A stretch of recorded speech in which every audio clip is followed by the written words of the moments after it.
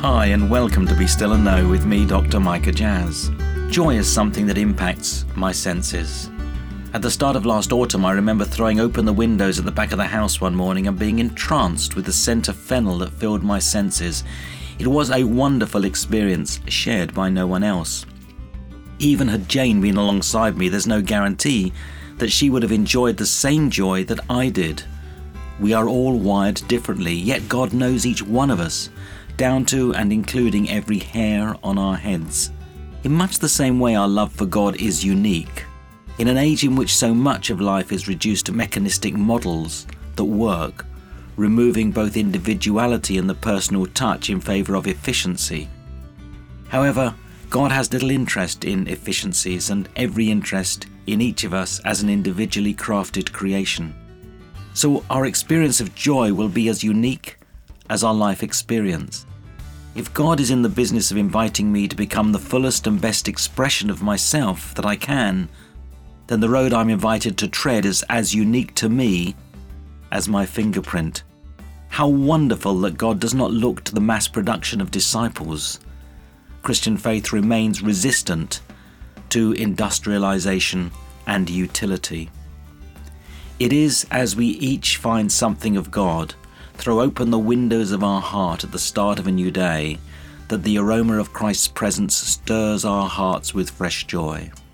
This aroma, whilst invisible and inexplicable, offers a tangible experience, one we can both enjoy and describe. Upon the strength of that experience, I'm able to declare my confidence in God once more and press ahead in joyful faith.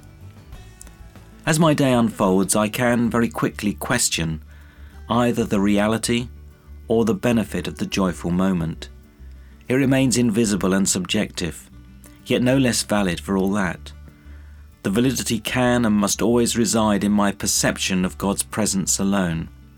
It is up to me the degree to which I choose to continue in pursuit of God. As with all love relationships, they can only hold for the duration of my commitment to sustain them. Love remains an intangible, and no matter the objective criteria we adopt to define love, they fall far short of the reality of a love born in the heart. It is perhaps why the language of love is poetry, and why love remains an art, not a science. Even when experts seek to match perfect partners, there's no guarantee the chemistry works in practice. As we enter into the God space today, your joy is not determined by your situation. What brings real joy? What might it take to organise your life so you might enjoy more of such joy?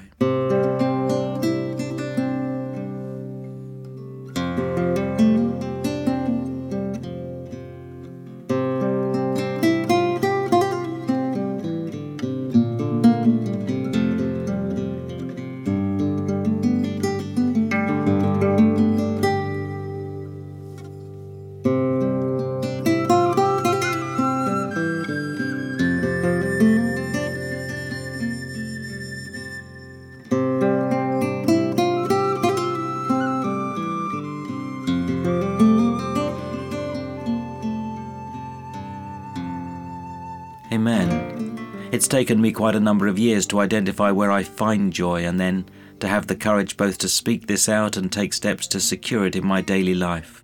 As I've done so, I have become happier. Now please do write to me, micah.jazz@premier.org.uk, and together we can explore who and where God is in our walk of faith. I look forward to your questions, comments and concerns, and will write back personally and in confidence just as soon as I can. And visit premier.org.uk/Voice of Hope.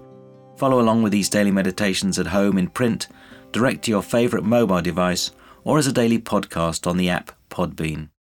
Join me this Sunday for Premier Life, as well as for Be Still and Know throughout the week. However, for now from me, Micah Jazz, it's goodbye and may God richly bless you.